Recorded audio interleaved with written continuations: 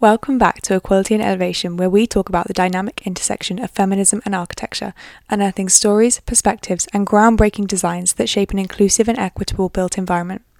I'm Flossie, and we'll be joined by Lily as together we explore the transformative world of feminisms in architecture. Hello everybody, it's Flossie here. Welcome to episode 7. Oh my god, I can't believe we've made it to episode 7. So this week it's just myself and Lily, and we're going to be talking about feminist jobs. We're going to be talking about being a feminist in the workplace, choosing a feminist job, and it's just going to be sort of a casual conversation. We're maybe going to touch a little bit as well on what our plans are going forward, like what kind of jobs we plan on getting. So let's get started. I just think being a feminist in the workplace is kind of hard. Do you know what I mean? It's hard to know what to do because first of all, when it comes to choosing jobs, so myself and Lily, we're going to be looking to choose a job. Well, we're going to be looking to hopefully get a job, fingers crossed, knock on wood, in a few months' time. We're going to be getting jobs hopefully as part 1 architectural assistants. So I feel like the first bit to talk about is choosing a job. I don't know. Do you have a plan for how you're going to do that, Lily? I should, but no. I feel like I need to I think maybe in the next few weeks just sit down and make a portfolio so I have something, because I sorted out my CV last week, so that's kind of sorted. I just need to have a portfolio, and I've got a list of a few practices I already want to email, and I'm just kind of looking around because I feel like it's hard not to be picky, especially when you're in part 1, because not a lot of places will not actively look for a part 1, so you have to look for the job yourself. So a lot of the time I feel you just kind of have to take what you can get, which in the end of the day may not be the job you want. It may not be a feminist job, or you may not find the practice fits you, but I feel like it's quite hard at part 1 level to actually I feel like there's one practice I really want to work to one day of my life. It's in London, so at the moment that's not an option really, but I feel like I would love to work there, and I'm just one day I will be there. I love that. I feel like it's nice to have somewhere, it's nice to know what direction you're going in. Do you know what I mean? I don't really feel like that. I don't necessarily have a practice where I'm I really, really want to work there, or I really align with their values. But I do feel a little bit I want to be a bit picky, and I know that's really, really bad. But I really, when I say that, I don't mean really, really picky. I just mean I really want to work for a practice that reflects my own values. I would struggle, I think, to work for a practice that is really unsustainable, for example, or just maybe if it was a practice who just focuses on a particular type of building, such as just really tall skyscrapers, for example. That's not necessarily what I'm interested in. But I think you're right, Lily. We're in kind of a difficult position where we don't really get to choose, and also I think it's a privilege, to be able to choose and say, to be able to reject one job over another job, especially when it might be that a more sustainable practice might have a lower salary. You never know, they might be smaller.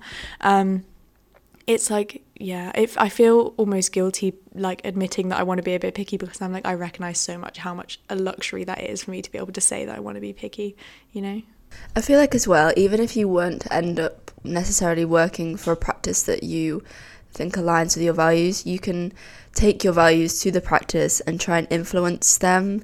I mean, a lot of people are stuck in their ways, but you can still have an impact, especially with the sustainability and climate science. No matter where you go, there's going to be people who maybe want to just cut corners and get themselves in an unsustainable space.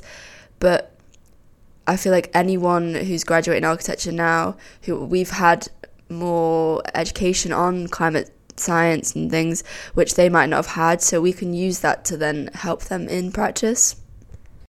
Do you know, that actually reminds me as well, on The Guilty Feminist, there was this one episode, I think, so Deborah, who's the host of the podcast, she often talks about secret feministing, and I think occasionally she asks the audience, they do their podcast live, she asks the audience who thinks they have a feminist job or whatever, and people will, put their hands up when they have jobs where they're doing interesting research, or working with DV victims and stuff like that, and then she sometimes asks who thinks they have an unfeminist job, right? And often, like, the person who, like, she calls on in the crowd who says they think they have an unfeminist job, she'll be like, okay, do you think that you're, like, secretly, like, are you still being a feminist when you're at your job? Like, are you secret feministing is what she calls it.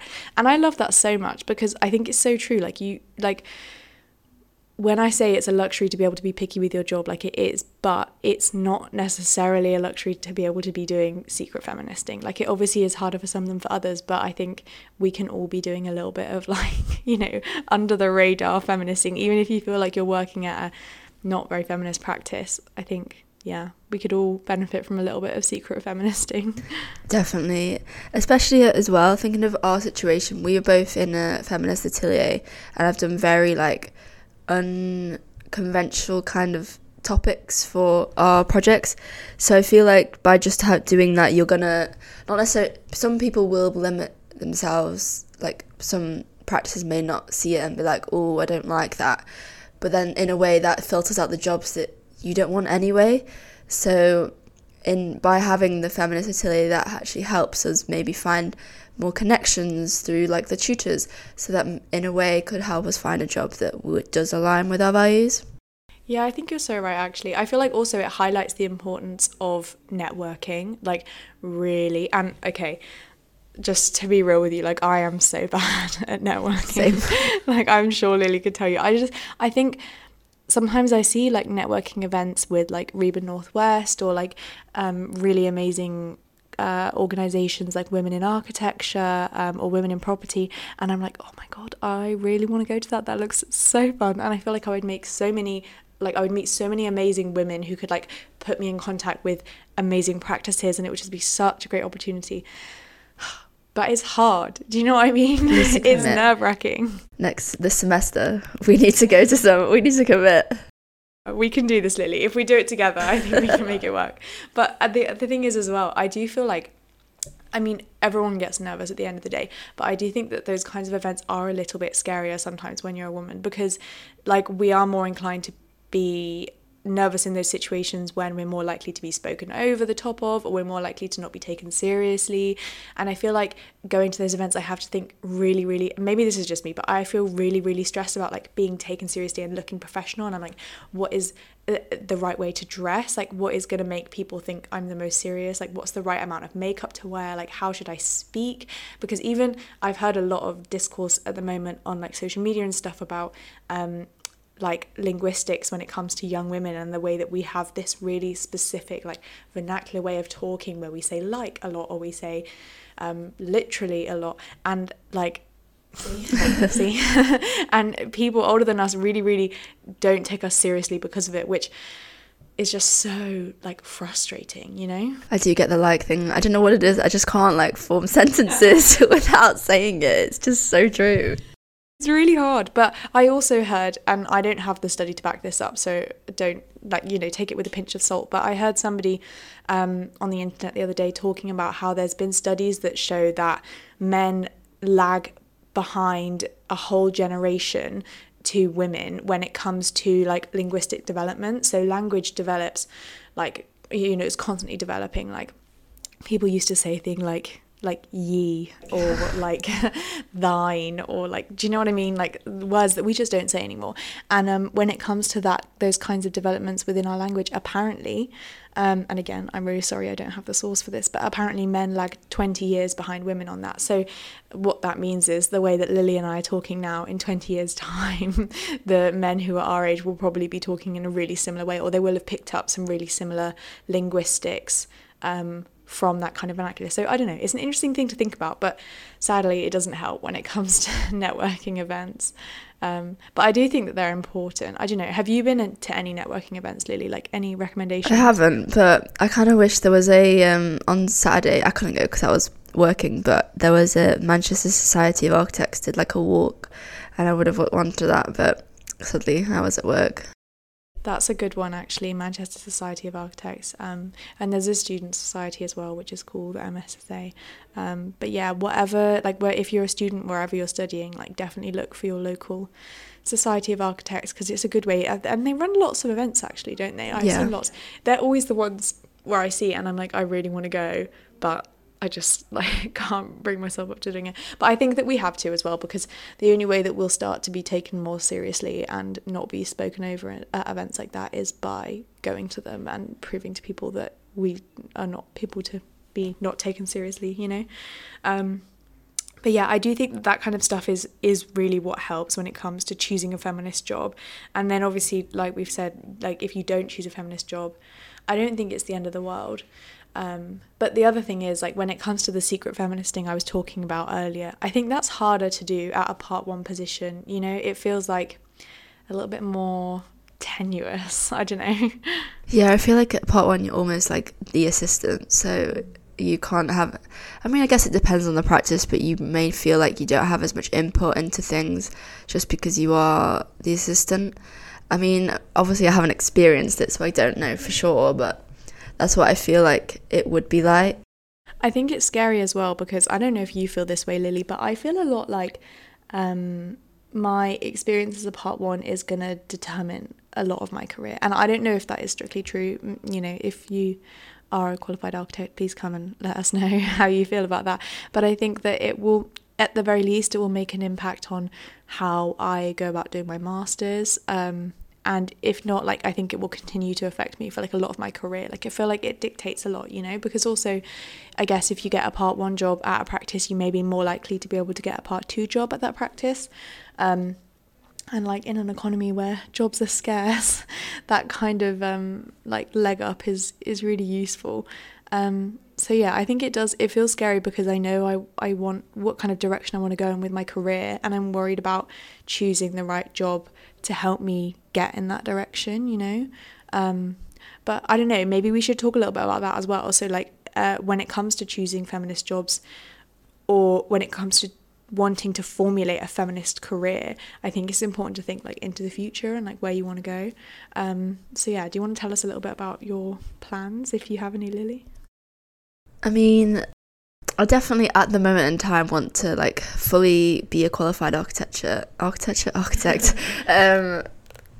in like the quickest time I can, if you get what I mean. But I know so far that I think I want to work next year in Manchester, because a lot of my friends are staying here, so I feel like it'd be easier for me to find people and meet people. and then the year for my masters, I'm not that picky yet. I feel like I want to explore another city and get to know like new people in a new place, so I feel like masters is a good time. When you're at uni, you obviously meet loads of people, so, but I've no idea where. I was thinking maybe like Sheffield, because if I wasn't here I probably would have gone to Sheffield, or somewhere in London, but I don't know about how I feel about London still, so I'm not sure yet. And then part 2, it's so far ahead that we'll see where you end up. It doesn't even matter really, does it?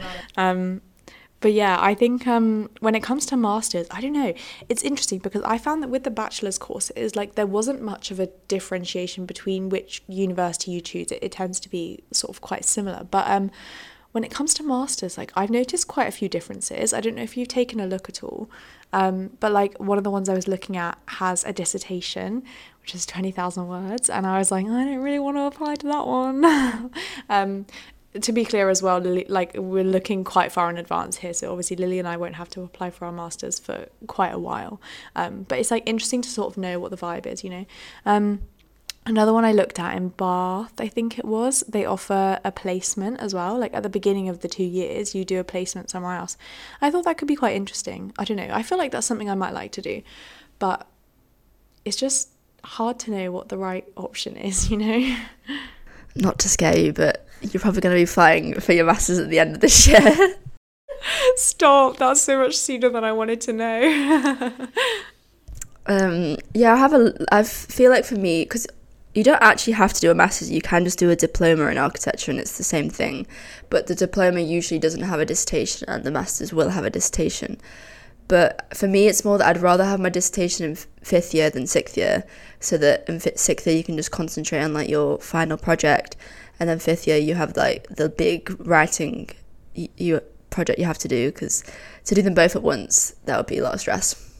Yeah, I really agree with that. I think that would be like too intense for me, especially because I don't like, I don't know how to write 20,000 words. Like, I've never in my life had 20,000 words worth of things to say. Actually, that is probably a lie. I am someone who quite likes to talk, so maybe I have. But I think it's probably just about picking a topic that you're interested in as well. You know, like, I basically, throughout my university career so far, have written every essay I've had to write about feminism because it is what I find interesting. But yeah, it's just difficult, you know. It's difficult to know what the right kind of option is, I think. But it's good to think about it, and it's good to plan, and good to like start thinking as well beyond that about like what kind of architect do you want to be, I think, because that can really influence your work. So obviously, like Lily and I have mentioned before, we're in a feminist atelier, which means that we get to do really cool feminist projects. And that's because we kind of know that that's the kind of architecture that we're hopefully looking to make one day. But I think that's what makes it easier to get a job, you know, is having a niche and knowing, and it also makes it easier to do the work when you have a niche. But yeah, I think that when I've done, and this is so far into the future, it's insane, but when I've done my part 1 and my master's and my part 2 and my part 3, I would quite like to work at a practice for a while and then like maybe start my own practice. But I don't know, do you like, have you thought about that at all, Lily? When I was younger, I definitely was like fully set on opening my own practice, but at the moment I'm on like 2 stones. I'm like, I would, but I'm not sure. Like, I feel like it's a thing that if it happens, it happens, and just like go with the flow. Yeah, I get that. I think there's no sort of pressure either way, which is quite nice because there's so many amazing practices out there as well, you know. Especially like if you're staying in the Manchester area or the London area. That's the other thing I found is like whenever I look for practices, like I don't know if you get this, but every one that I look at are always in London. I don't know why, but they're all like, all of the architecture practices are in London, and I'm just like, oh, it's so expensive to live in London. I don't know how I'll be able to do that. But yeah, and the other thing I think that could be good for us to talk about when it comes to it being expensive living in London actually is like the salaries and what to expect. So obviously Lily and I don't yet have jobs as architectural assistants, so we don't necessarily know what to expect, but I would say we probably have like a bit of an idea, right? And obviously salary transparency, very important in feminist work and in secret feministing in your practice. So yeah, should we talk a little bit about that? Yeah, there's actually one of the practice that I was mentioning earlier. I'm not going to say the name because I don't want to name drop, but they had a thing in the Architects Journal about salaries, their practices in London, and they originally gave a salary that wasn't like enough for London. It wasn't sustainable for living in London. So when I was reading the article, I was a bit like, how did you give someone this salary and then realize after and then be like, oh, you can have this salary? Like, surely it was part 1 as well. So for part 1, you really don't get much. It's like 22. Like one of my friends who's she's doing her part-time at the moment, and so she's at Sheffield and working in Manchester part-time. But when she was interviewing, she was like, just be prepared for the salaries to not be what you expect. Yeah, that's interesting as well, because I know a lot of people have said to me when I'm studying architecture, they're like, oh, you're going to make bank, like you're going to have so much money. And I'm like, no. Architects definitely in general make less money, I think, than people think. But yeah, we're in my research, at least, I don't know if this is the same for you, Lily, but what I seem to have found at the moment is the salaries sort of range from around 22,000 a year to, and this is the most I've seen, and I'm not sure I even believe it, but about 27,000 a year. And I think the upper range of that is really what you're going to be getting only if you're in London, because it is so expensive to live there. But to be fair, I say that, and like that is the upper bound of what I've seen, but most of the the jobs that I've seen in London that have advertised of salary have advertised like £23,000 or whatever, and I'm like, oh my god, I'm not going to be able to save any money for my masters. No, there's no way you can afford to rent in central London whilst working as a part 1. That's just not happening. Yeah, like it's ridiculous. I was literally talking to my mum about it, and I was like, Mum, like maybe I'm really out of touch and just being stupid, but like this seems like I could make it work on a £23,000 salary in London, but I would be living kind of far out of London, and I would have no money left every month. Like I would be pennies. Do you know what I mean? There's no like space for saving. But I think that's something that's interesting actually about like the architectural profession and like the journey to becoming an architect is like no one really talks about this that much. Like it is not very accessible as a profession. And that's something we'll talk about a little bit more, but I think if we can touch on it a bit now, like those first 7 years, like it's expensive. Do you know what I mean? Yeah, it's a very like middle upper class profession, and it's hard to like get into it properly if you're not, because like, you know, it's a known thing that like architects know, like everyone knows an architect who's an architect, and so it's like a lot of people get in through connections, and like the average salary is not even over 40k, and that's for just being a fully qualified architect. So the most of the time you just have to get into like project management or just management to get promotions, which isn't even architecture at the end of the day. Yeah, and I think some people find that it's easier like to get paid a bit more if you have like some kind of specialization, or like I think as well if you get certain certifications. So like if you're able to deliver like passive house certified stuff, like that's definitely looking to be like a really positive trait. But naturally being a student, that is difficult. That is difficult. But as a side note, I think that there is now a new course with I can't remember the exact name, but it is in like a joint sort of is done jointly with the Passive House Trust, and I think it's done by Coaction, and there's a course, I think it's designed, I'm saying a lot of I thinks here, so please go Google this yourself if you're interested, but I think it's designed for students, and it is about delivering Passive House certified buildings, which is really, really cool, and you never know, it might help you get a job, so definitely take a look into it. But yeah, I think like, oh, my brain's just gone blank. What were we just talking about? Accessibility to passive house. Of course, yeah. Yeah, and like salaries and things. So sorry, I just like had a bit of a brain fart there. But yeah, like when it comes to salaries, I think it's good to talk about it, but it's just not what people expect. It really isn't. And like talking about, I think like there's a lot of people I see on social media who talk about how they budget their salaries as well. I mean, most of them are like, I don't know why I follow them, to be honest, because it's so depressing, but they're like finance people in London, and they have like salaries that are like ridiculous, and they're like, how I break down my like £8,000 a month salary as a 22-year-old and living in London, and I'm like, oh my god, how do you get paid that much a month? Like that's what I'm going to get paid in like 6 months when I'm a part one assistant. Do you know what I mean? But I think information like that is still really helpful, like seeing, even when they have massive salaries, seeing how people break down their salaries, like being transparent in that way, I think is really, really helpful. I hope that when I'm like at that point where I've got a job, I will be as transparent as I can be. Yeah, I just think in general architects is kind of a almost put to the side profession. Like you have to go through all these years of studying for like 7 years, which is only really in like medicine, and that's the only other subject you need to do that, and you just don't get valued for that 7 years. You're in like 5 years of uni, fees, debt, plus maintenance if you got the maintenance, so it's like that's so much money that you could avoid I do think that the education is very different to the actual profession, and it should be adapted. Yeah, I agree. And also, just for anyone who hasn't yet got to like the master stage of things yet, or if you just are a student or an architect, you don't know, we do get, in the UK, we get student finance funding for our 3-year bachelors, and we get it for our masters, which is not the case for other masters courses. I think architecture is probably like one of the only ones where you get funding for your masters, actually, which is helpful. But the funding is still means tested, which means what I found is really, really weird is like, so I started my bachelor's at age 18. So that's if you start the process of architectural education as early as you can. You start at age 18, and I'm going to graduate from my bachelor's at age 21, and then I'm probably going to do about a year in practice until I'm about 22.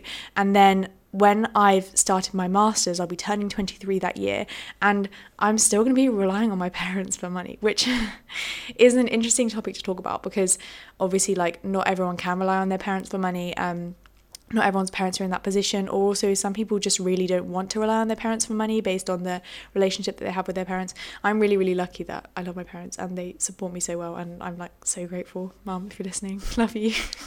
Just kidding.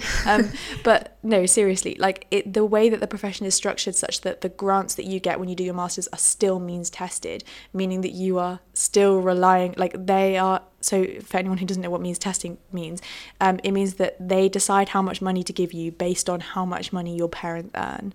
And like at the age of 24, I mean, at the age of 23, when I graduate from my master's, I'm going to be 24, 25 years old. Like that is not usually an age that your parents should still have to be paying for your education, because it's just such a long process. It just seems weird, you know?